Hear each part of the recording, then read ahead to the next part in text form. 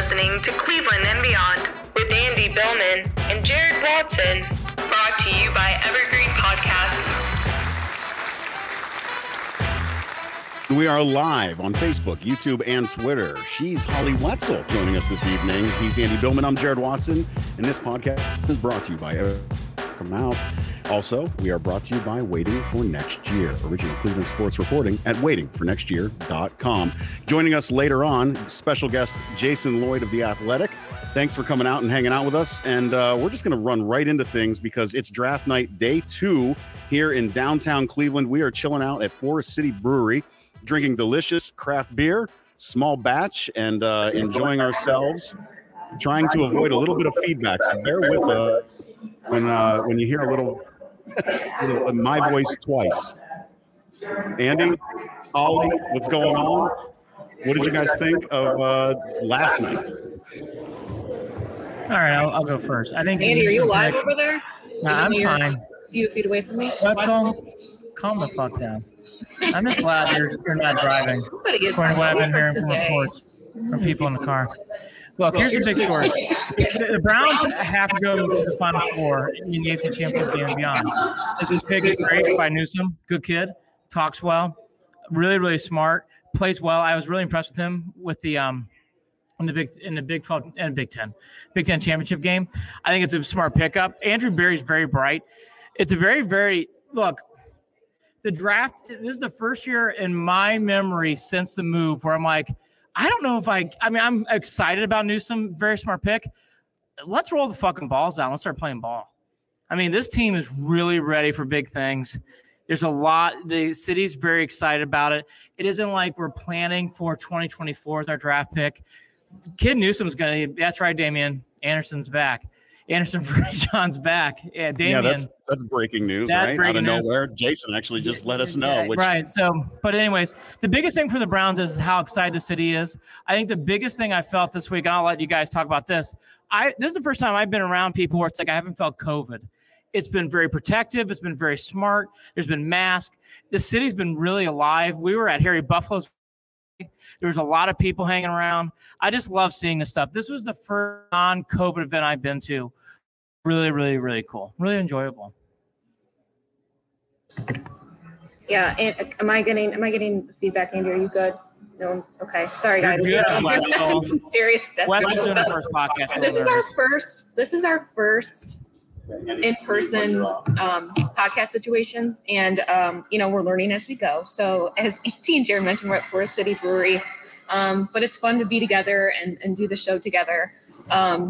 I'm happy with the pick, but I wanted to also step back a little bit because I want to talk about just the experience when I went downtown yesterday and how cool it was for the city to come alive again. There's people everywhere. Seeing the Browns gear, it felt like a really great sense of normalcy, even though it could not have been shittier weather. Like, it rained today. I was like, how is there even water left in the sky? Because it all came down yesterday. But it did finally clear up, I should say, by the end of the night. And it was freezing, but it was good. I mean, Cleveland on a national stage on TV looked awesome last night. It just was a really great thing for the city. So I was super excited about that. So I just wanted to kind of get that out of the way. Yeah, the great thing about that is that was the worst thing of the evening was the rain, right? I mean, outside of that, everything else was great. Shout out to Dive Bar for doing things right and having a wonderful crowd down there as well. That's where Andy and I ended up. Holly went over to the fan zone as we went in there. I was on site. She was there. She blew us off, but she had bigger plans. I'm not saying that. I'm just teasing. Andy was texting me. I was in Dive Bar, and he's like, I want to try into Dive Bar because the people need to know the truth. All right. And Andy's like, how did you get in? And I said, I'm a girl. Fuck. Damn it. Stupid. It's not the only reason. Well, maybe part of the reason. But regardless, I did not think Andy would be waiting out there for 45 minutes. And then we went to go to the draft, and poor Andy and Jared. I met Jared in person for the first time in line at Dive Bar. It was a very exciting thing. So you guys lucked out. I went to the draft. I got to go to the vaccinated fan zone, check it out. It was awesome. And I took a couple really great pictures that got circulated on social media, which was really awesome. So it was fun. I mean, it was just such a great time. Now, just jumping over from the experience and talking about what we expected during the draft and how we thought things were going to play out. Andy and I have talked about this on numerous occasions where I said it from the beginning. There's two guys that I wanted, the one that I knew we were going to go with, and it worked out that way. Greg Newsome was the pick. We've said it for weeks. We knew it was the right pick. It was the safe pick, if you want to call it that. It was what made sense. You knew that they wanted a secondary. And now we're hearing the rumors of the Browns wanting to possibly move up into this in the second round and maybe get Owusu Koromoa and get that linebacker. But I still don't even know if they're going to want to do that. When has this team in the past 20 years, besides Mingo, when have they even cared about drafting a linebacker early? Look, I mean, this team is all in, and Jason should chime in. This is the first team in 20 years. This team's all in. They have to win big. You can't just win like, hey, you beat the Steelers, and hey, it was a good week. You took care and split the Ravens. You need to win big. This is big time. No more of this like 6 is nice. 13-4, big wins. And Jared and Jason, let me ask you. I mean, I think this is a team that has expectations now. They have to win, get the AFC Championship game. I think this team's ready for it, but I think that's the real expectations going into this year. Yeah. You know, before we start recording, we said AFC Championship or bust, and that's a high bar to set, but I think it's valid. I think it's a valid goal to have. They've got what they need. They've got everything that they need. And if you look at the guys who missed last year, Grant Delpit, Greedy Williams, combine them with Jadeveon Clowney, combine them with Greg Newsome, this could be a completely different defense. And I really never went at Joe Woods last year because my point I made all year was, what do you want from the guy? Like, look at who he's using. Look at they don't have anybody. So now we can judge. Now we can judge Joe Woods. You know, it's funny. After they drafted Jedrick in the first round last year, I wrote, okay, Baker, no more excuses. There are no more excuses for Baker Mayfield. Well, now there are no more excuses for Joe Woods. So now what kind of – truer words have never been spoken. Yeah. So now you're going to find out what kind of scheme he can run. Like, any sort of criticism for him last year was unfair. Full stop. Like, not going to do it. Never once did I ever criticize him because he just didn't have the people. Yep. He's got the players now. Now let's see what they can do. Here's what I want to see from the Browns. They're going to go into spots this year where they're going to be the target. In past years, they played the Lions. No one cares. Play the Lions, throw the balls out. Is someone do me a quick favor and try to shield your mic a little bit or kind of aim a little bit away from Holly's mic. Here, I'll move. I'll do whatever it takes to make this podcast happen. Oh, that's money right there. That sounds great. I mean, that sounds good. I'm such a team player. Look, we're going to look like fucking weirdos on live, but it's going to sound – it's going to sound – fucking money, baby. Trust me. This beer really helps make me feel Jason and I are acting like we're sharing like a milkshake with 2 straws right now with this mic.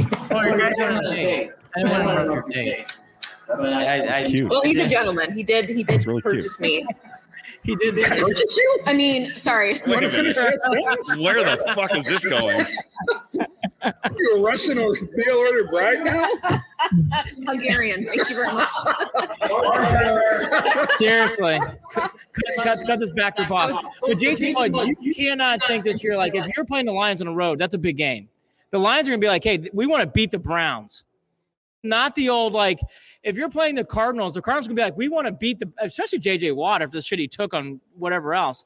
We want to come in there and win that game. The Browns will have a target. Ironically, I usually get scared of that as a Clevelander. I don't. I think this team's ready. Am I wrong? No. I think 2 years ago was way too much, way too soon. Yeah. And I think they learned a lot from that. Those who are still here learned a lot from it. And, yeah, they're going to have a target 17 times. There's no more – you know, I would think that in the past when you played the Browns, you would install 80, 85, 90% of what you're doing for Sunday. But you might save 10% and spend 10% of your week on the Ravens if you had Baltimore the following week. That's not the case anymore. When you play Cleveland demands 100% of an opponent's attention all week long. And the difference, in my opinion, is Kevin Stefanski, because he has those guys week in and week out. They do not come in with anything other than that one goal in mind: win the football game.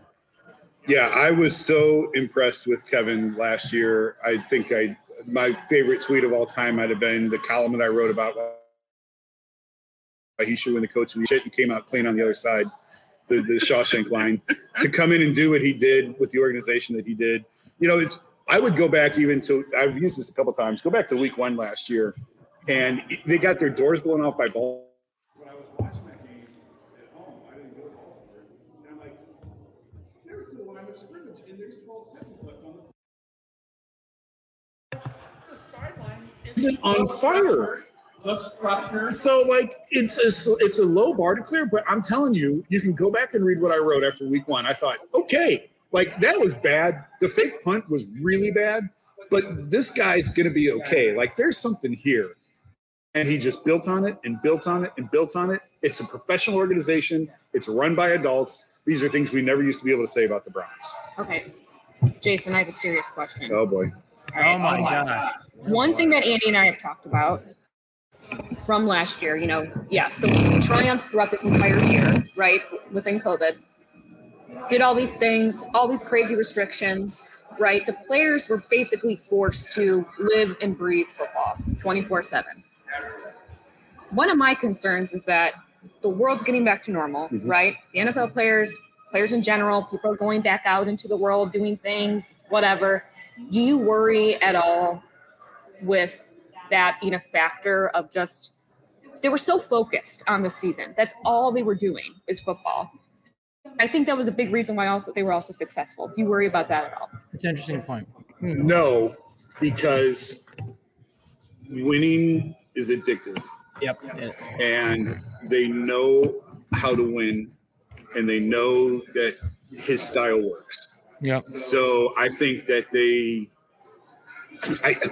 is addictive. I mean, I'm just going to start repeating myself now. So I think that they'll stay locked in and they'll still keyed in on what it is they need to do, because they saw it work last year. Whereas poor Freddie was such a disaster. I think nobody following him. But Kevin's a leader, so I don't think. I hear what you're saying. I think it's a valid question. I don't think it's going to have an impact. Here's a thought, Jason. Would you consider Stefanski's regime and them coming in stabilizing the organization? What did I do? No. It's us spinning you're good.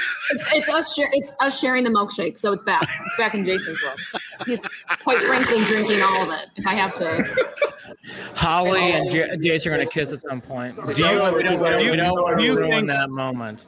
We don't want to ruin Would you consider Kevin coming in basically saving Baker Mayfield's career? Yeah, in a sense, sure. Because, I mean, it was a bad path that he was on. Yeah, it was a bad track that Baker was on. Was. And I don't know if they got that wrong again. Now if you're Baker, you're saying, why would I sign an extension here? To me, the question is still, do the Browns want to give the extension to Baker? Baker should be happy to take it if they give it to him. But had Kevin not worked, if I'm Baker, I'm like, I'm not staying here. I'm getting out of here as soon as I can, which never happens in the NFL, by the way. That never happens. But it would happen there. If you've got a talented quarterback and you can't get it right around him, why would he want to stay?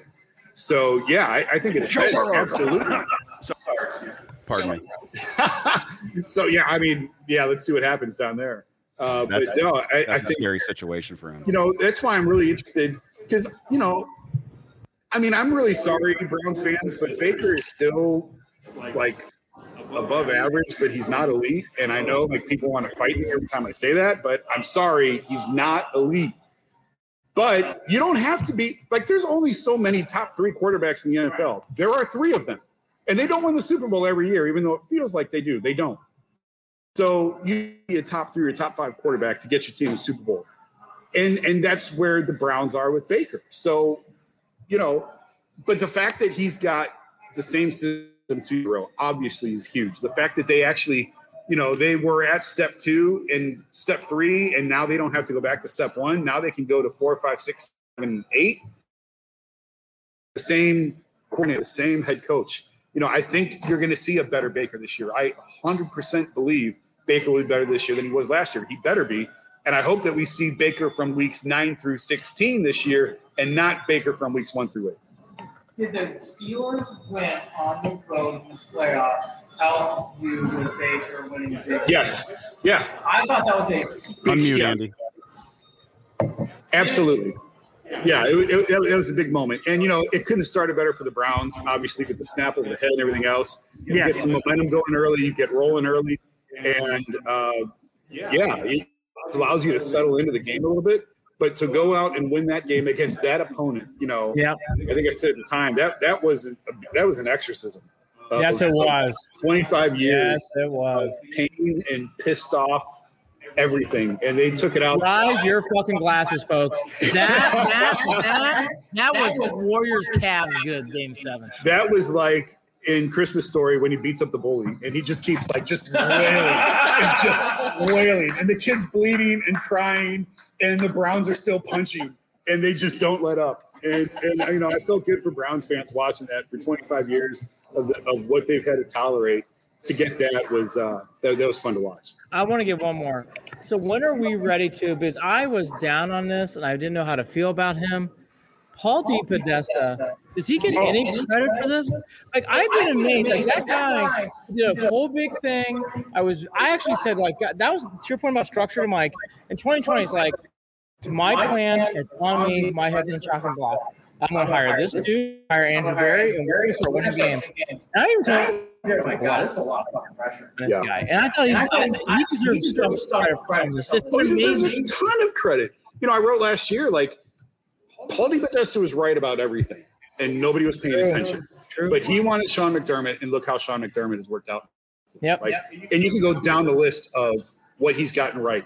Carson Wentz, he got destroyed at the time. Yes, he did. And maybe Carson pulls it together and it goes on to have a phenomenal career, because I do think he's an incredibly talented quarterback. And I think injuries have had a lot to do with the situation. And that's no fault of his own.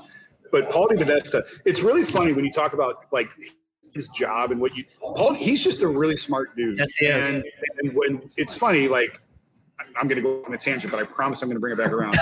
One of my, if you want to call them isms, one of my isms is just hire really smart people and they're going to figure it out. Yes. And that's kind of when we launched The Athletic. My whole thing was like, we're just going to hire smart people and they're going to figure it out. And that's what we've done. And smart people have a way of being creative and adapting. And the fact that he came from baseball, I think he got crushed for that. And I think it was unfair. Because I mean, obviously, people who know me know that my background was NBA for so many years. But I've talked to NBA people who feel like they could go run an NFL team. Wow. Or there's a lot of crossover on that. Wow. Because it's not so much.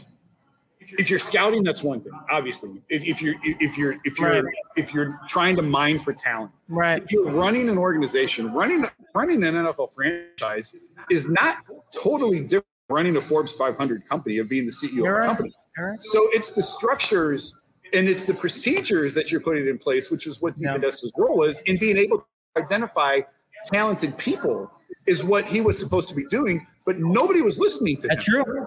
And now they're finally listening to him. Again, joining us, Jason Lloyd of The Athletic. Jason, and what you're talking about being bringing on smart people. It felt like for so long, these guys were winging it. We remember the days of Ray Farmer. We remember, the sideline text. Like, I mean, you could take the fan off the street knew that what he was saying didn't make any sense. The towel over the face. Oh my God! The towel over the face. One of the best moments.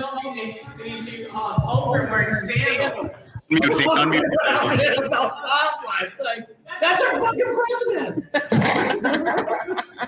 Yeah, it's just to come from and then to recognize, there's a formula to this. And even though everything that they're doing when it comes to player personnel evaluations, talent evaluations, skill evaluation, it's always going to be a crapshoot. But at the same time, you can help your odds by having structure, by having a plan, by having a goal, by knowing, what your end game is. And these guys have that. They know what they're building. They're not just like some 3-year-old with Legos putting whatever the fuck together. You know, they're building the Millennium Falcon out of these things and following the directions that they have out in front of them. Yeah, this is the last thing I'm going to say. Then I'm going to give Holly back her microphone. I already drank all my milkshakes. So.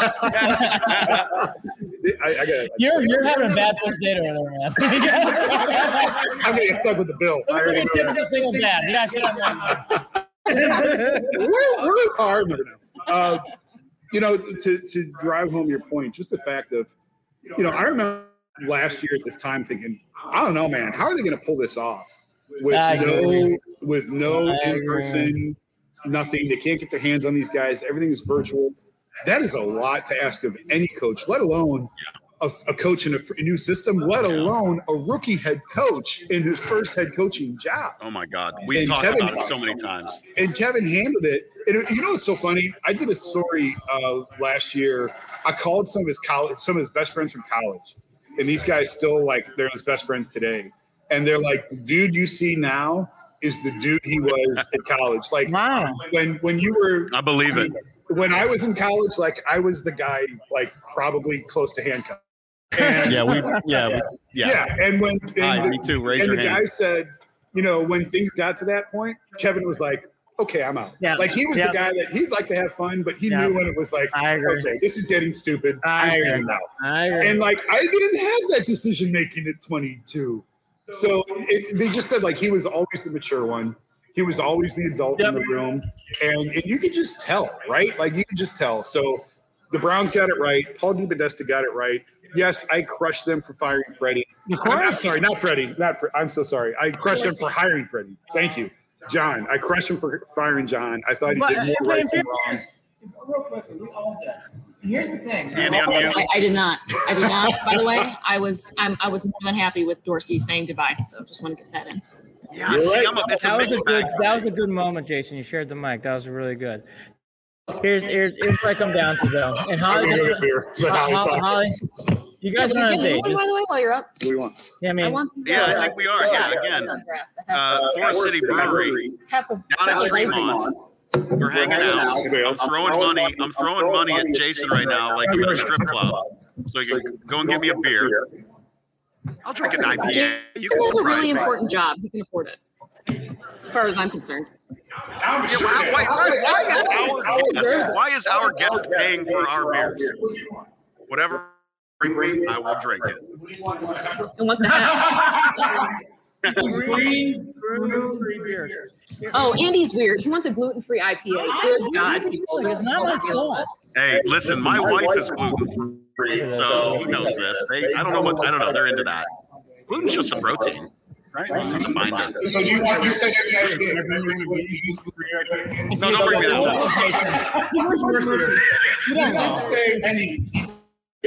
I won't drink it, but let me ask you guys, since Jason walked out.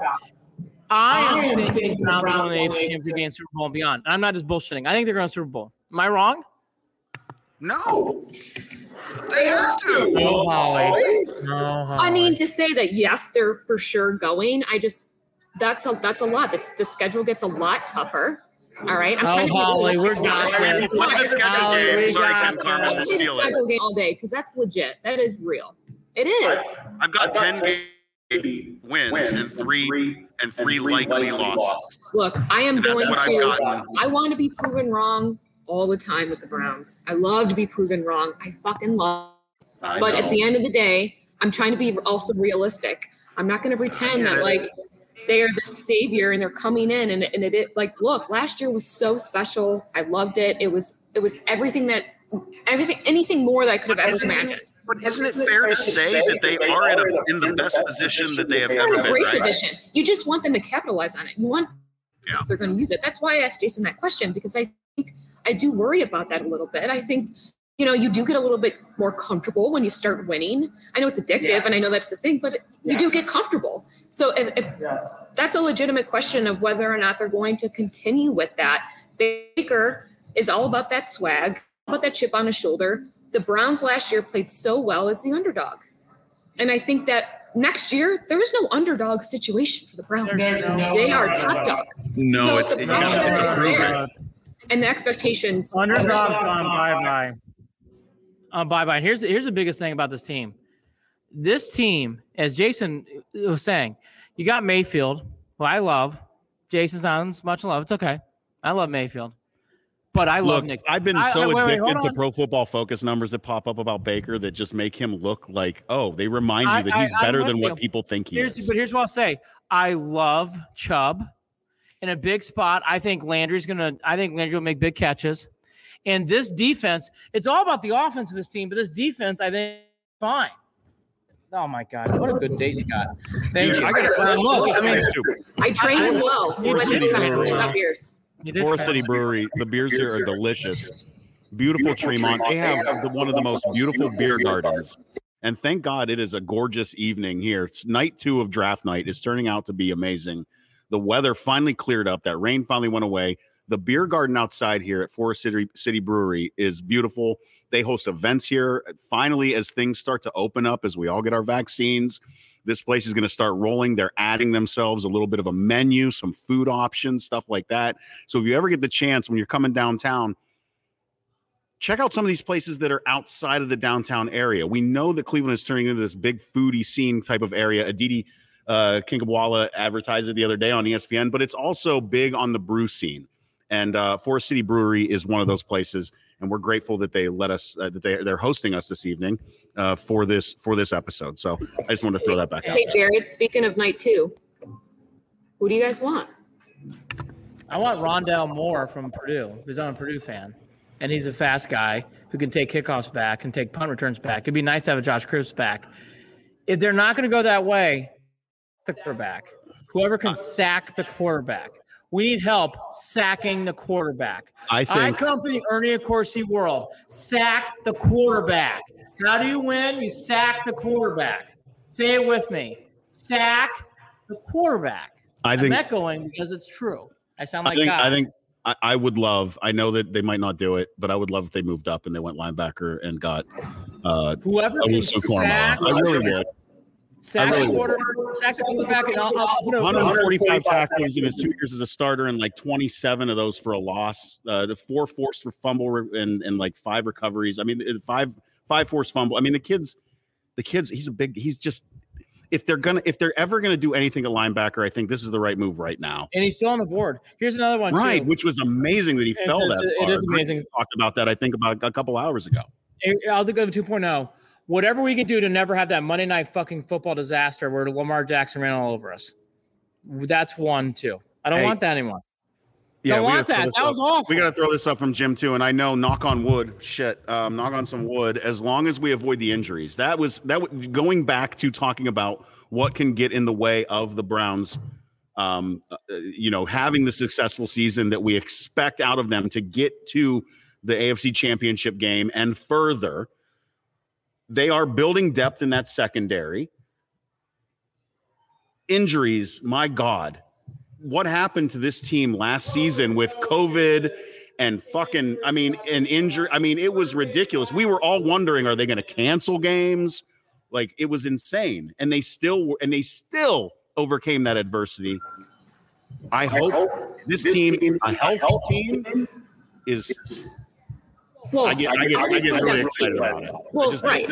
I mean, and you have to think about that, right? And I think so. I asked what you guys kind of wanted who you want them to draft coming up here, because Dale Ryder was on Bull and Fox today, and he was talking a little bit about that Andrew Berry kind of almost tells you what he's going to do without telling you. Yeah, I love that info. Yeah, I love what he's going to do, and it's true. I guess he does kind of preface in certain ways of where his mind is at. And if you think about it, then this Newsome pick was pretty much right what he had kind of said. And he kind of explained it as more of like an insurance pick, like looking to the future. It's not reward right away, but it's something that you build on.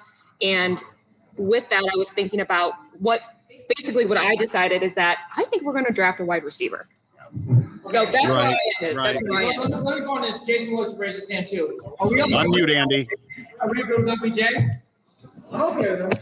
Andy, unmute. Unmute. I couldn't. Try again.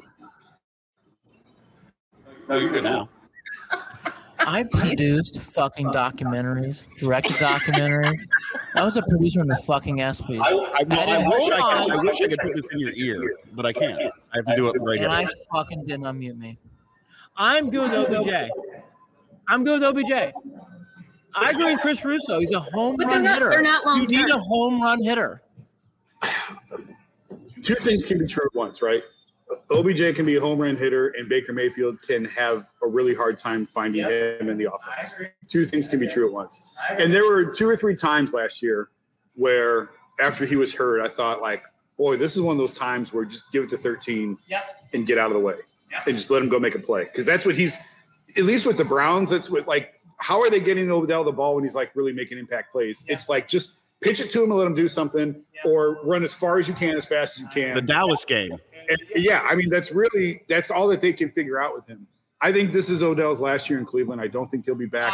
That's a different question. Yeah, and I agree with Holly's point of that's why you have to go get a receiver tonight at some point. Listen, they have 9 picks. They're not going to make 9 picks. They got 3 in the second round. They're going to move around. And whether it's today, whether it's tomorrow, I do think they're going to be aggressive.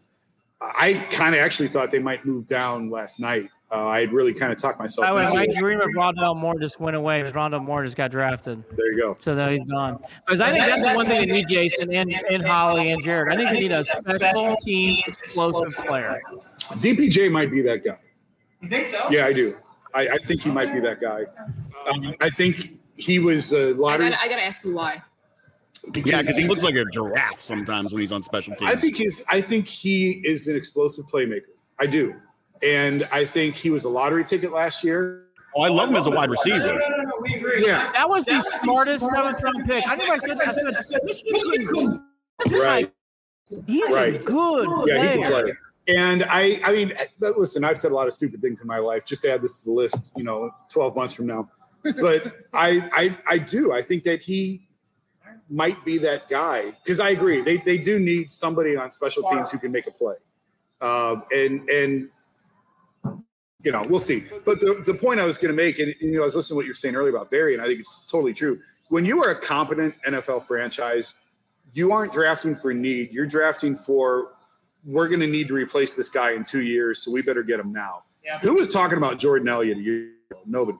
But That's a great But Larry Ogunjobi is gone, and Sheldon Richardson is gone, and all of a sudden Jordan Elliott's going to have a role on this team. And he was a 3rd-round pick that I promise you nobody has talked about. Yep. So, and that's where that's a great point. The Browns are a competent, functioning NFL team now, and this is what competent, functioning NFL teams do: is they build for depth in the 2nd and 3rd rounds, and they get guys that aren't going to play right now, but they're going to practice during the week, and you're going to see them in 2022 and 2023 when some of these other guys are no longer here. Yeah, grabbing onto that was probably one of the more thoughtful, poignant things that have filtered through over the past couple of days was just that idea that you can read between the lines with Andrew Berry and look a little bit deeper, and it's not cryptic, but it's think a little bit. Yeah, he processes things. There's another level of that he's putting into this clearly, right? By the way, he had his kid on draft day, which is the greatest thing ever, and I just felt like. Yeah. Can I have a similar? Please. Can I tell you? So Did you have a baby on draft day? I look like I'm pregnant now, but no. So 2010, I had just started the Akron Beacon Journal covering the Cavs. Like literally, I was on the job like a week, and they are wheeling my wife into surgery for a C-section, and I get a text that Danny Ferry is resigned. Wow. Or not resigned, his contract expired, he walked off, and they went to separate ways. So as they're wheeling her into the room, I'm like scrambling, texting people, trying to set up if someone can cover this press conference or not. And my wife is screaming, "You're not really doing this, are you? You're not really working," as they're wheeling me in to cut my body open and give you a child. And I was like, you know what? If you can just hang on 1 minute, I will be right with you. I promise. So That is a good working man. So I told Danny that story a couple years later when he was in San Antonio, and Danny cracked up. He goes, "Did you name him asshole for me?" He's like, yeah. He's like, "Sorry about that." Holy shit! So in this industry, it happens. Yeah, but I thought it was a really good omen, by the way. I mean, but I just look. There's still a lot for the Browns to prove at the end of the day, right? We had one really great season, and that's super exciting. And I just followed that. I rode that wave. Here's the thing, Holly. You're right, but here's where I'm saying, in my studies of sports, if I were a neutral fan, I would honestly come in saying, "Team is ready for prime time." They almost beat the Chiefs when the coach was coming off COVID. Their team really didn't play well. I remember my son, who doesn't watch a lot of football times, he plays football, and he goes, "I can't believe the game. They had a chance to win that game in Arrowhead. They did. They got a first down. They stopped Chad Henne. They get the ball back. The Browns aren't that far away, but here's where I know. The typical Cleveland thing to do is like, hold on, take a breath. I think we all need to get on this ride of like, let's go as fast as we can. It's going to be a lot of fun and enjoy it. We don't have many teams like this. It reminds me of 15, 16, 17 Cavs. Everybody should chime in. 90s Indians. Right. This is it. We are that team. Swing the ball, go for big, and we got the team. Thank fucking God. It's like an adjusted version of Paul Dolan's "Enjoy them while he's here." It's enjoy them while they're good. Well, let's focus in.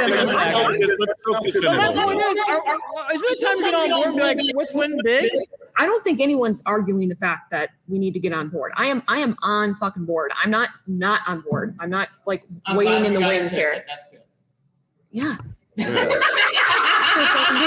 Andy, are you on board? No, I mean, kind of he was. No, he was. No. Maybe he's still better. I am the mayor of Cleveland. I'm here to dust off. I worked for this band for 16 years. I know it's bullshit, whatever. This is real. The Browns are really fucking good. It's really good. Or denying that this situation with the Browns is real. It absolutely is. I'm trying to be realistic about the fact because as soon as last year they played, like we just talked about, they played as the underdog. They played as there was no real expectation at the end of the day for the Browns. Well, no, because we knew that defense was what it was. And in the first half of the season, Baker you give Chad Henne that first down. At most, he was. Chad Henne on 3rd and 17 was off. That was it. That was the season's problem in a nutshell. Right there. For everybody talks about the touchback and everything else. Andy, unmute your microphone. I actually did. Andy? Nope, still muted. I'm fucking done with this. Andy, you have headphones on still. Look, it's been a long week, motherfucker. I interviewed Chris Jason, are you Russo. looking for a job? Would you like to be part of the? I interviewed Chris. I did a 3-hour interview with Marty Appel. He's a Yankees historian. Chris Russo for hours. I'm tired. It's been a long week. I want to transition. I'm glad we got Wait, I need to finish my point. I'm so sorry. It's okay. That was not nice. Yeah, we're still talking about whether Holly's recorded. I apologize. I was looking at my Bumble account. I'm sorry. I did not pay attention. Andy has moved on from Tinder during the week to Bumble, but then he goes back. I can't confirm that. I might be still on Tinder. My God, it's a different show. All right, Holly. Lloyd. So Holly, is my this point is, Andy was, I felt maybe insinuating to a certain extent that maybe I wasn't like. Is your brother saying get Andy a White Claw? Oh yeah, because my brother did text me that you were on Instagram Live with. Hey Jimmy, I like White Claw. I don't give a fuck if it's not cool. My dad drank Zima. I like White Claw. That's it. Bye. I don't care. Pick us up. You should. I know the soft drink. I really don't care. Yeah, I don't want anyone to ever admit they had Baileys at the bar, but Andy did. So there's that. What's wrong with Bailey's? Nice. Okay. Where's your grandpa sweater? Wetzel's the best. I love Wetzel. I love Wetzel. I got to give you a little shit back. You know? No, she's bad. I was meeting her on text. I was meeting her on text last night. You know the Bailey's in a shoe video? No. What? Old YouTube. Long time ago. Brown just moved up. Brown just moved up. And that's why. So let's talk about the draft pick. They were gonna do. Jason Lloyd is here. I got 3 questions for you on the Recording Indians. live. Hold on. I'm just recording. After tweeted. What do you think they're doing when they're I'm off moving the up? clock. So what's the situation? Indians, any chance to make the playoffs? Indians, any chance to make the playoffs? Oh, you're really switching gears. Slim. Yeah, I say 0. Slim. I love the Indians. I say 0. Are we excited about the Indians because they still have young pitching? Oh, I'm all in on the Indians. I am. I've called this sort of a transition year.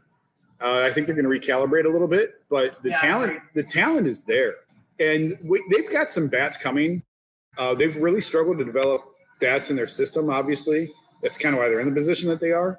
But I think you're going to Freeman next year. You're going to see George Valera probably a year or two after that. Yeah. They've got about 19 at last count shortstops, so they're going to play. Yeah, and right now they're all platooning and like outfield. No, they legit. I love what they're doing on the offensive side because they have so many shortstops because like that's the position, right? If you can play short, you can play anywhere on the field. Yeah. Allegedly, they're trying to prove it with Ahmad Rosario putting him in center field. I'll just say this, not to interrupt Jason, but I will. Anybody will talk to, whether you're talking to Chris Russo, whether you're talking to Tom Bernaldi, Andy on the microphone. This is fucking awful. I hate this. I'm going to kill myself in some rest. I'm going to staple your finger to the mute button. Clase, Karinchak. This is the nastiest bullpen, maybe in baseball. I know in the AL.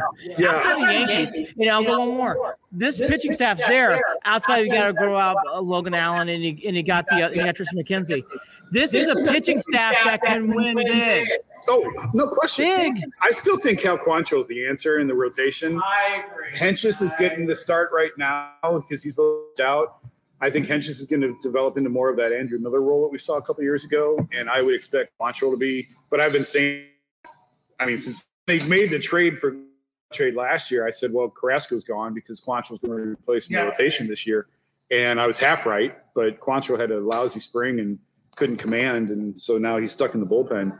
But no, the pitching is. The pitching is. So there. But you know what? I am concerned a little bit about the fact that if you trade Kluber, you trade Bauer, and you trade Carrasco, and you trade Clevenger, it's unfair to the organization, and it's unfair to the pitchers coming up to think, well, it's the Indians, and they can just sprinkle some magic pitching dust, and they'll turn out 5 more just like them. I don't think that's realistic. I don't think it's fair. It puts a lot of pressure on Bieber. Oh, it does. To lead that pitching staff. But he's taking it. And here's what I want to bring up too before I jump back into the bats, because you made a comment that I'm going to talk about. They released Oliver Perez today. Yep. Why? That was just strange. Why? Because you want the truth? Why? Because of the new 3-batter rule. That's why. Yeah. Because Tito couldn't get him in find places to get him in games because Ollie has to face 3 batters at a time. And most lineups aren't stacked with 3 lefties, and Tito clearly doesn't trust him against righties. So, Ollie Perez, if you want to talk about that 3-batter rule killing careers, he's a prime example because I don't think anybody. I don't know. I shouldn't. Maybe another team takes a shot at the Paul Osemacher days of getting left-handers out is not there. And he's that Paul Osemacher role. He's going to get out lefties on lefties, and you trust him because he's been in big spots, and he looks relaxed. To me, it just felt like you're losing that leadership, you're losing that experience, and I don't know how much it's actually going to help you down the road because the pitching staff is as good as it is. That it just felt like I don't know that they needed to do that right now. Now, jumping back over to the bats, you're talking about I do have bats coming and developing them. Okay. By the way, there's some dude who got drafted by the Browns dancing on stage right now. There's a couple of bats right now that I don't understand why aren't in the lineup. I don't know why, and I'm sorry, Jake Bowers, but what are we doing? Where's Daniel Johnson? Where's Bobby Bradley? And why is, to me, this feels like more of a controlling the money issue than it does feel like, that we can win now. Well, we're past the money issue because we're past although Johnson did get a few days up last year, but I think that I have to look at, I don't know. We're really close on the line of if we're talking about manipulating the contracts and arbitration, all that, we should be past that. The Jake Bowers thing, I don't think Bobby Bradley's the answer. I hear what you're saying. Bowers is awful. two things on that. One, Bradley strikes too much, even in the minor leagues. I think Josh Naylor is probably, as the roster stands now, I think Naylor's probably your in the future. And he's got some Manny Ramirez in him. Naylor? Yeah. Boy, that's a huge compliment. That's a I'm talking about. Oh, you mean? Oh, I thought you meant. I'm talking about being a good ball. Yeah, running through the stop sign. Yeah. A Buckner moment. But here's the thing about what Lloyd's saying that I heard about from Terry Pluto. I think Naylor's your first baseman. I agree with him. That's basically what he's absolutely. And the one thing that the Indians I think are nervous about with Bowers, he looks awful right now. I think we can all agree on that. Yes. He's actually had a couple strung together some decent at bats in the last few days that I've seen. Although obviously with the Browns going on, I haven't watched the last couple of games. But the Indians gave up on a 25-year-old slick fielding corner infielder a couple years ago, and he's now the starting third baseman on the Yankees, and he's haunting the Indians for that decision. So, Breaking news. what do you got? We can come back to this. No, Browns go ahead, moved up, Rick. right? And they're taking Koromora Told you. after trading up. Did you guys hear that? Sorry. So we're up. I've been right on both of these picks. By the way, the fans are going crazy. Crazy. Great job. Wow. Look at even the Browns front office exploding. Wow. That's awesome. So linebacker for the day, Jeremiah Star. Absolute star. Absolute star. Absolute star. I watched him, a big Notre Dame fan. Kid can play, makes big tackles in big spots. True winner. And here's the thing, he's a leader. And again, this goes, I hate saying it, but I like where it's going. Let's just be honest. Northwestern, Notre Dame, these are bright kids. These are kids who are team guys first. It means a lot in these spots. That's a great point, Andy. It means a lot. It means they are intelligence. drafting kids who are team first guys, and I like that. I think it's Antano Callaway, great guy, couldn't stay on the field, couldn't keep his clean. I want guys like that, like this kid for Notre Dame, hustles, plays hard, played against Georgia, played against the big boys, Clemson, made marks in these games. Good player. Man, Good player. So now here the rest of the day and the rest of this draft is whatever the fuck you want. You want to go wide receiver. Do what Holland's asking for. Grab wide receivers. I didn't see the game up to actually move up. So I don't know that left. Good point. I didn't see either actually. You're going to be surprised because I'm going to nerd out here for a second because this is the stuff that I love to look at. Shout out to Jason Lloyd from The Athletic for joining us this evening. Never mind. I said deleted. It said deleted.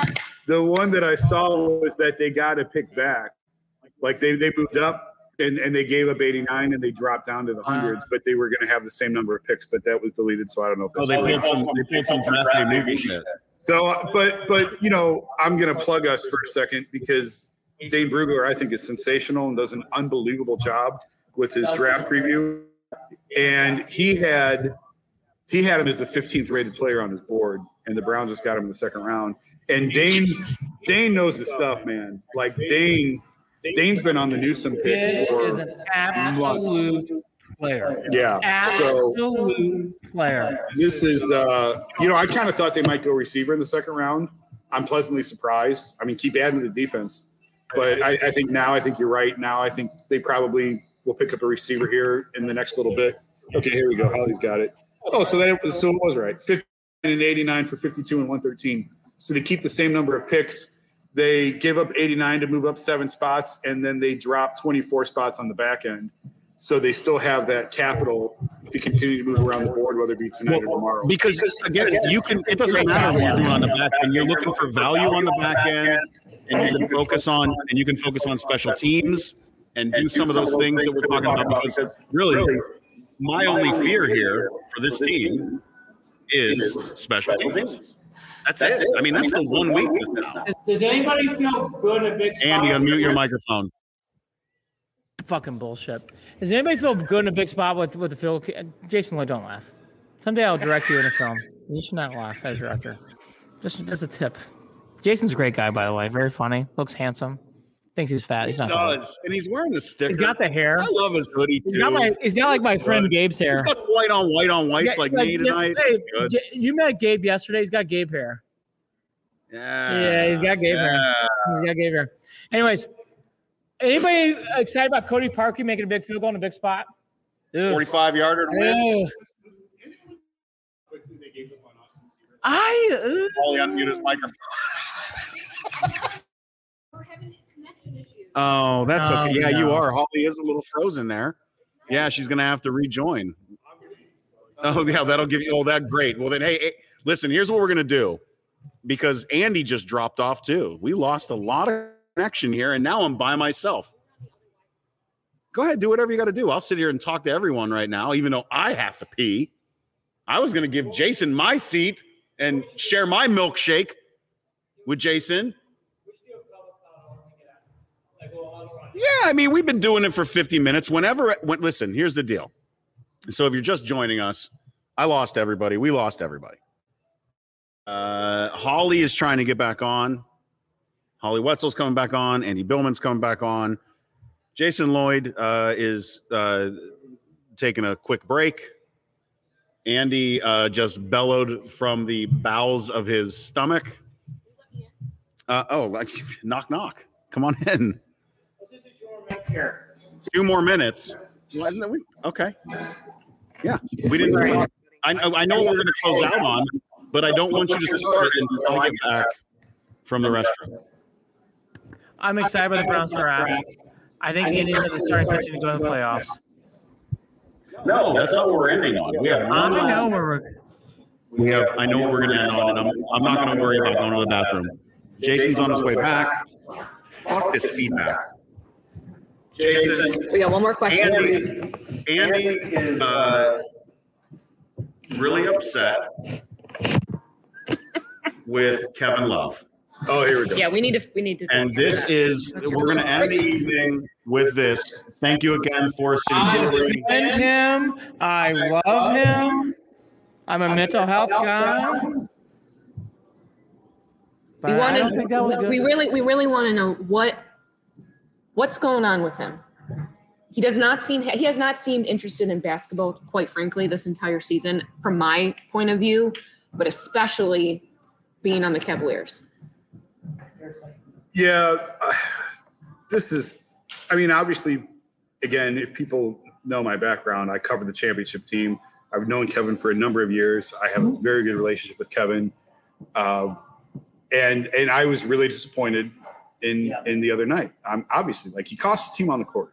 He cost him points and he cost him momentum. Yes, he did. Did he cost him the game? I think that's probably a bit of an overreaction. It was the third quarter and it was a 9-point game. He did not cost him the game, but he cost him momentum and he cost him a basket, and he let his frustrations. But question: don't you think though costing them the momentum would cost them the game? Because they were within, they could have come back. I mean, don't you think that changed the momentum enough to cost them the game? No, because basketball is such a game of runs. You got a full quarter left, and it was still a 9-point game. So that's plenty of time to make that back. The Cavs lost that game because they're not very good. That's why they lost the game. They didn't lose the game because Kevin Love threw a tantrum. They lost the game because they're not a very talented basketball team. No, but listen, I've said it for years. I wrote it the other day. It's time to just end this. It's time to part ways. Kevin meant too much to that championship team. And this is where I think Kevin is torn. Kevin legitimately, absolutely, positively loves Cleveland.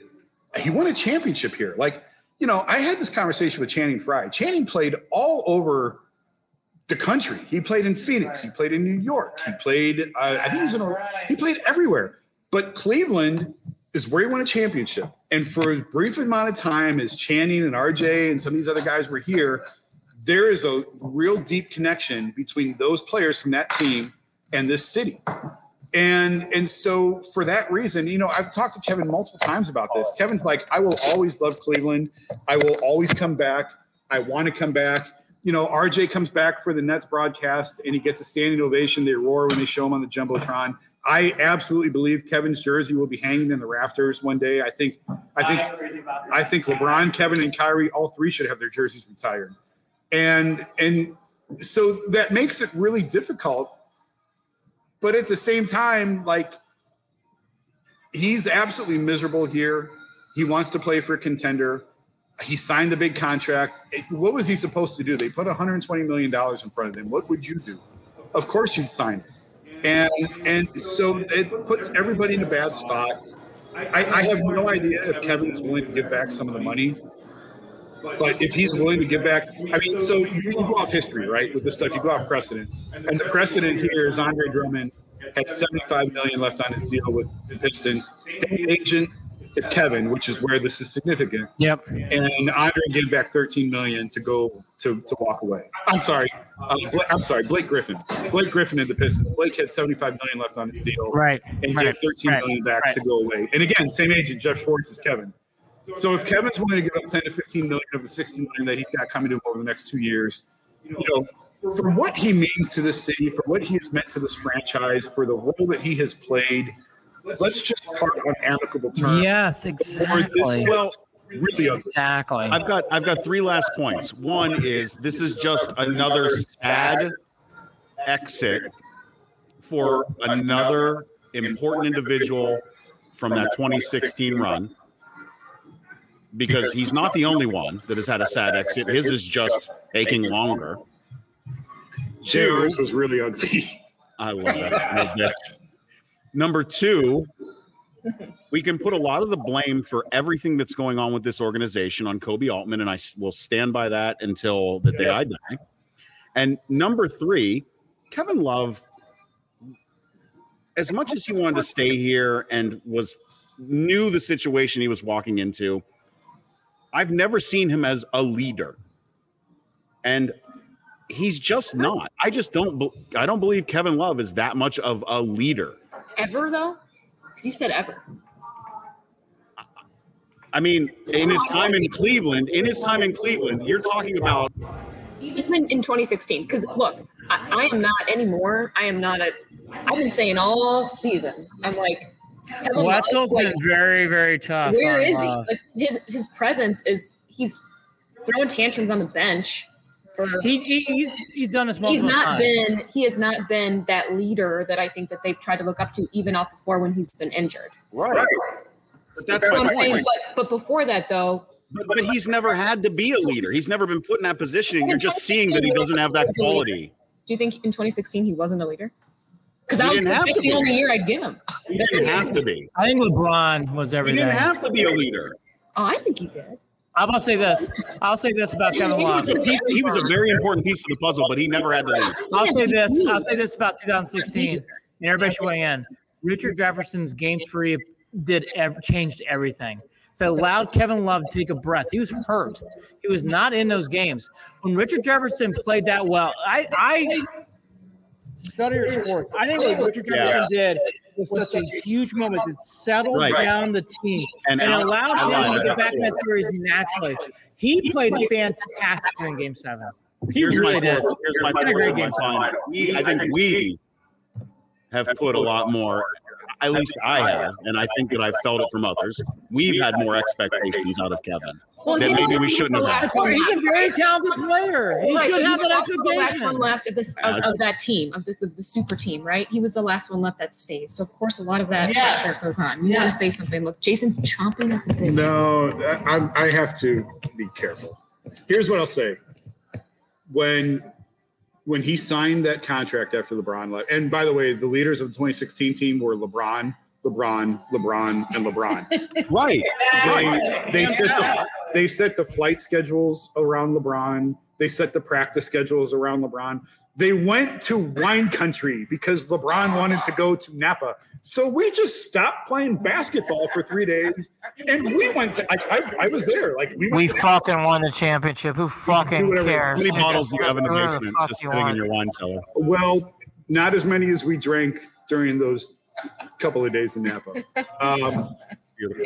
But so here's when Kevin signed that second contract, I was surprised. I was really surprised. And I told him, you realize you are back in Minnesota now. And he said, no. And remember how much he hated being in Minnesota and he didn't want to be in Minnesota. And I said, you're back in Minnesota now. And he said, no, I don't think that's true. Guess what? It was Minnesota. Yes, and it was. It's still Minnesota. But that's the thing is, I think he's wallowing and thinking more about himself and looking inward. And I think that he had a lot that he could have given to a lot of these younger players that obviously you've got more of a know than I do. How much of that is he actually? His relationship with some of those guys wasn't always that great. Well, which guys? Are you talking LeBron? championship years? Yeah, LeBron. I right? think I have to even tell you- now, even the younger guys. I think Kevin and the younger guys have a really good relationship. I really do. Okay. I think LeBron was really unfair to him, and I've written that.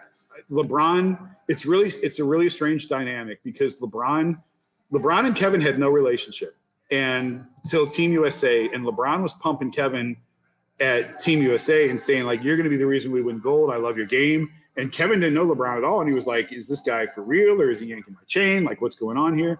And then they saw each other again, I think at Michael's 50th birthday party, but I'm not 100%. I might be making that up. But there was a social engagement where they saw each other again. And LeBron was on Kevin hey, man, how you doing? Love your game, blah, blah, blah. And then the day LeBron came back, I talked to Kevin about this. Kevin was driving to work out in L.A., and LeBron called him after Lee Jenkins' story in SI dropped and all that. LeBron called Kevin, and Kevin pulled off on the side of the road, and LeBron said, I want you with me in Cleveland. And Kevin's like, okay, I'm in. And then he got here, and LeBron treated him like shit. He really did. And Kevin really had a hard time with that. And that was a huge adjustment for him. And Kevin rumor is that Kevin wanted to trade out, right? During that year? No. Or the year before. Maybe it was not 15, maybe it was 15. No, Kevin never wanted traded. I heard that. Inside sources, Jason. Wait, you're telling me that even throughout all this, Kevin has not wanted traded? Well, now I think he does. No, I'm talking about, I think it was 2015. I heard that he wanted traded out to Boston. Well, here's what a real sports town, according to Kyrie. Go ahead. Well, here's When the world's flat, so Kyrie was not my source. his last year here, and I honestly I don't know. You might be right. I can't speak to 15 because I never had that conversation with him. You lost full signal. I'm good. No, There we go. We're back. All right, we're back. Go ahead. So his last year here, if you remember, they had the worst team meeting in the history of team meetings, where it was basically everybody gang up on Kevin. And this was after he had the panic attack in Oklahoma City and against Oklahoma City, and he left the game. He went home during the game, and it was awful. It was the worst team meeting in the history of team meetings. And Ty Lue was furious that guys like Isaiah Thomas, who just showed up, and Dwayne Wade, who just showed up, were coming at Kevin. And Ty was like, Kevin, you need to stick up for yourself and tell him, then you don't want me here, then trade me. And I asked Kevin, why don't you just ask for a trade? Just go. If it's this horrible, just go. And Kevin said, no, I want to be here because I value winning so much, and I want to be on a winner, and you just don't know what's on the other side. If you ask for a trade, you don't know where you're going to wind up, and you don't know what's on the other side, and I want to win. And so for that reason, I know for sure, even when the boat was falling apart, he did not want to jump off. But the early years was struggle. It was tough. And he's told me, all he wanted was a hand around the neck and hey, buddy, it's okay. Because he obviously had to take on the biggest change in his role, and we're going back a ways now. But when he was the third wheel, and he knew he was going to be the third wheel, but that was a huge adjustment for the guy to make. And he tried to make it the best that he could. And he feels like he didn't get a whole lot of support from LeBron or Vlad or anyone else who was here at the time. Right. Yeah, it just is a reminder that there's so much nuance to all of this. Yes. It's so nuanced. It's never as simple as you think it is. I got a question. I agree. Go for Jason too. So the Browns are Super Hang on. First of all, you can't talk because you're still muted, and Holly's asking a question. We're never doing this. We're never doing this again. So, Andy, I got one last question for Jason for the Cavs. right. One last question. Good, because I It really seems as though with all this Kevin Love talk that he seems very checked out. He has seemed very checked out this entire season, even before. I felt like his focus and his drive and his concentration has been elsewhere, like his mental health focus and all of that. With his fiance, spending a lot of time in New York.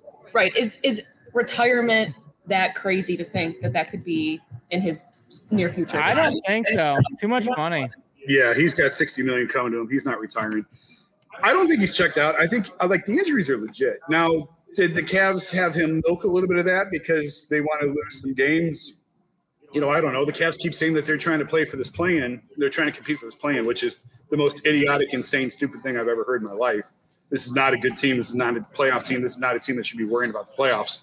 But the injuries are legit, and I just think yes, I agree. I just think Kevin is just really frustrated. I agree. He's frustrated with the injuries. He's frustrated with the situation that's surrounding the team. He wants to play. He wants to compete. He absolutely loves the game of basketball still. He wants to compete at a high level. He wants to play for a team that is competing, that is winning games every night. He said the other night he's still not right. His body's not right. He's still trying to play his way back. Really? Well, before even the inbound pass on what everyone can't stand now, we saw the video of the knee injury, the push in the back, the ref missing the call. That's really important, I guess, to clarify here. He was frustrated the other night. He can't do what he did. But, last year he was really frustrated with Beeline. He was frustrated with Colin. All of that came out, and we saw that. He said, that was bad. I shouldn't do that. When he's smacking the bench, when he's yelling at Colin, when he's throwing his hands in the air on the floor. The other night, though, he was just frustrated. He wasn't frustrated at his teammates or at JB. He was just frustrated in general because he got knocked down a couple plays earlier. He busted up his knee a little bit. He got pushed in the back by a guy on like a 10-day contract, and he's Kevin Love making $120 million a year, and he didn't get a call on a 10-day guy. And he glared at Courtney Kirkland, the official, because he couldn't get that call. And the other official threw the ball, and he slapped at it. He didn't even think it was a live ball. That doesn't excuse what he did. I'm just trying to provide context that it wasn't the same. It wasn't like he was frustrated with his team and his players in that moment. He was just, like I said, I think he's in a bad spot right now with all of the injuries, with all of the losing. I just think he's frustrated. I'll end on this. Does anybody, like the Indians, it's easy to understand. You talk to anybody, they need hitting. First base, outfield need more hitting. The Cavs are the most complicated team in sports. They need everything. Or they need somebody to come in and wrangle those kids. It's so shitty. And yet you look at this team, it's like, okay, I like Jared Allen. Okay, I like Garland. Okay, I like certain parts. But like, and I agree, we can debate about Sexton, but okay, I like his energy. But like this team is so bad. And it doesn't get better. And it's not I think they're a complicated team. It's going to remain complicated, I don't think it's easy, especially because of the issues with ownership and Dan Gilbert. And I was glad to see him on CBS Sunday Morning about a month or so ago, and all the philanthropy that they're still working on through everything in Detroit and all of the give back.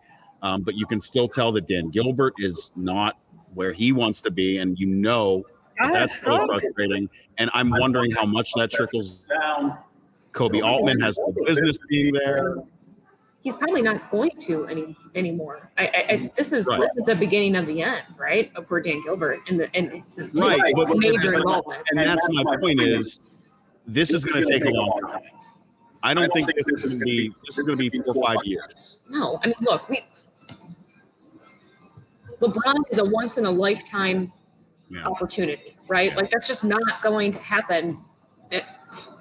It just isn't. So like the rebuild is going to be forever. I mean, and until we get lucky again and we build on the draft and we get a good. Real fast, who's your Cavs favorite player right now? Right now, you. Mm-hmm. Holly Watson, who's your Cavs favorite player? Mm-hmm. What's your Cavs favorite player? I guess Colin Sexton. God damn. Jason Lloyd.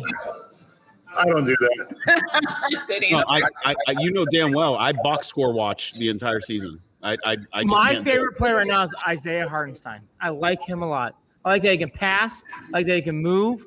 And by the way, it's not going to bring in championships. I like that he. And nobody wants to sit here and talk about. I'm going to watch Hartenstein. I'm excited about his passing. Sorry, I'm a Purdue guy who loves basketball.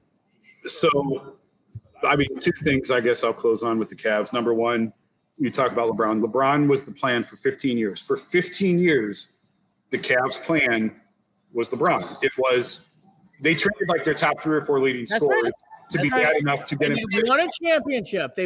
Right. But my point is, like, they tanked so bad They basically tore the studs out of the house. Yeah, I agree. In order to be in a position to draft them, and it worked. Like they won the lottery, they drafted LeBron, and then it was okay. Now we have to like rebuild this entire organization around him, and they ran out of time, and he left.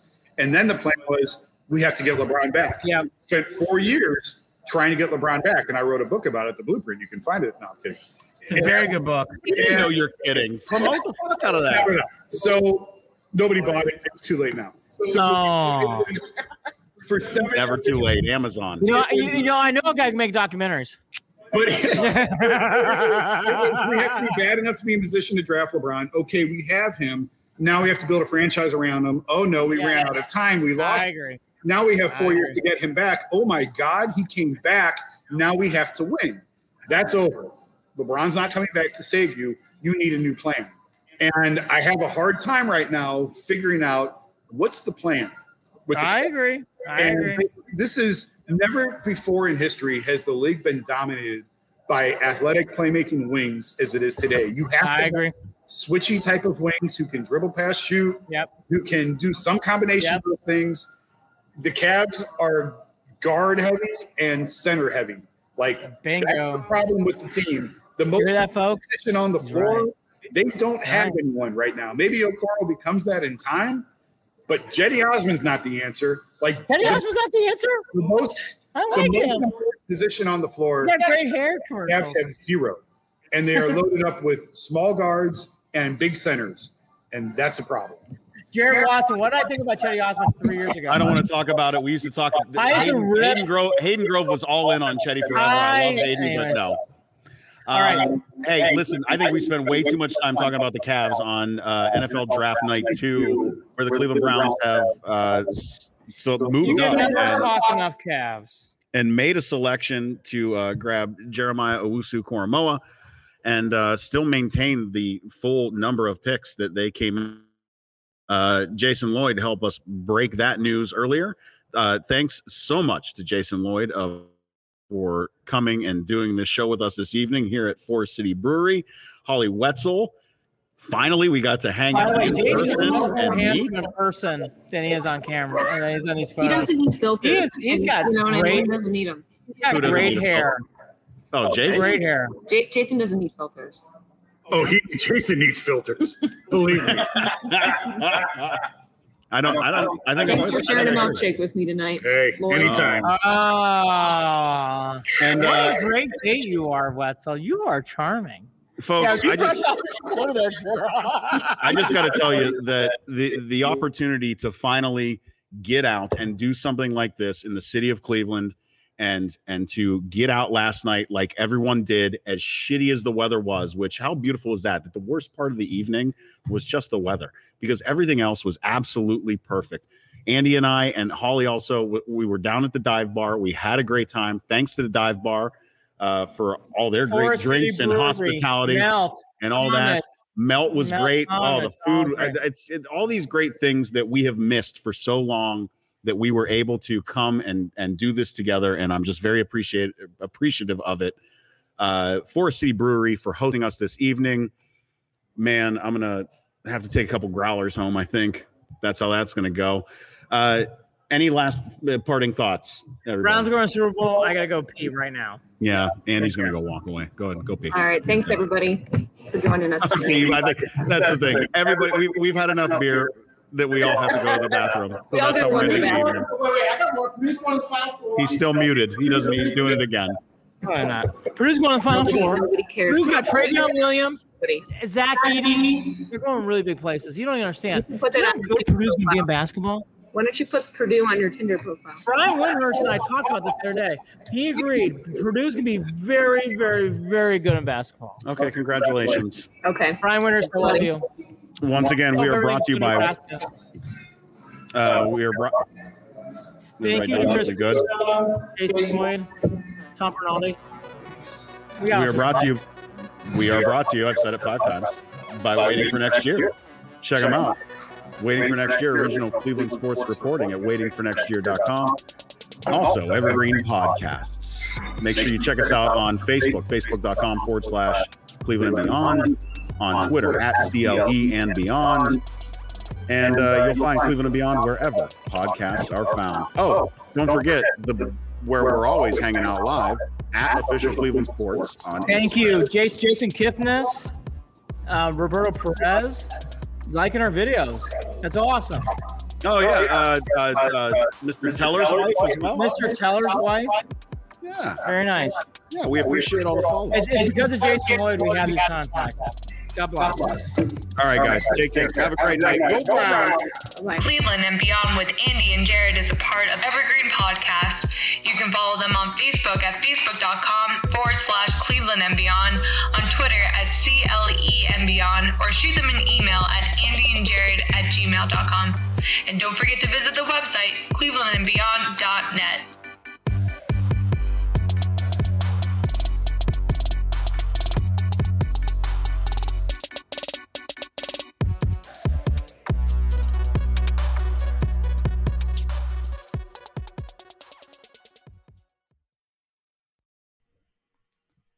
Hi, listeners. We wanted to take a moment to tell you about another podcast from Evergreen Podcasts and Sound Talent Media called Pit Lane Parlay. Pit Lane Parlay is the go-to podcast for IndyCar and motorsports-related news. Each episode, we discuss things like our favorite drivers, news clips from the last week, and generally giving each other a hard time about predictions we've made in the past and or life stories that have come up recently. We really have a lot of fun with it and really enjoy each other's company, and we hope you can come join us too. Join Pit Lane Parlay by following us on your favorite podcast today.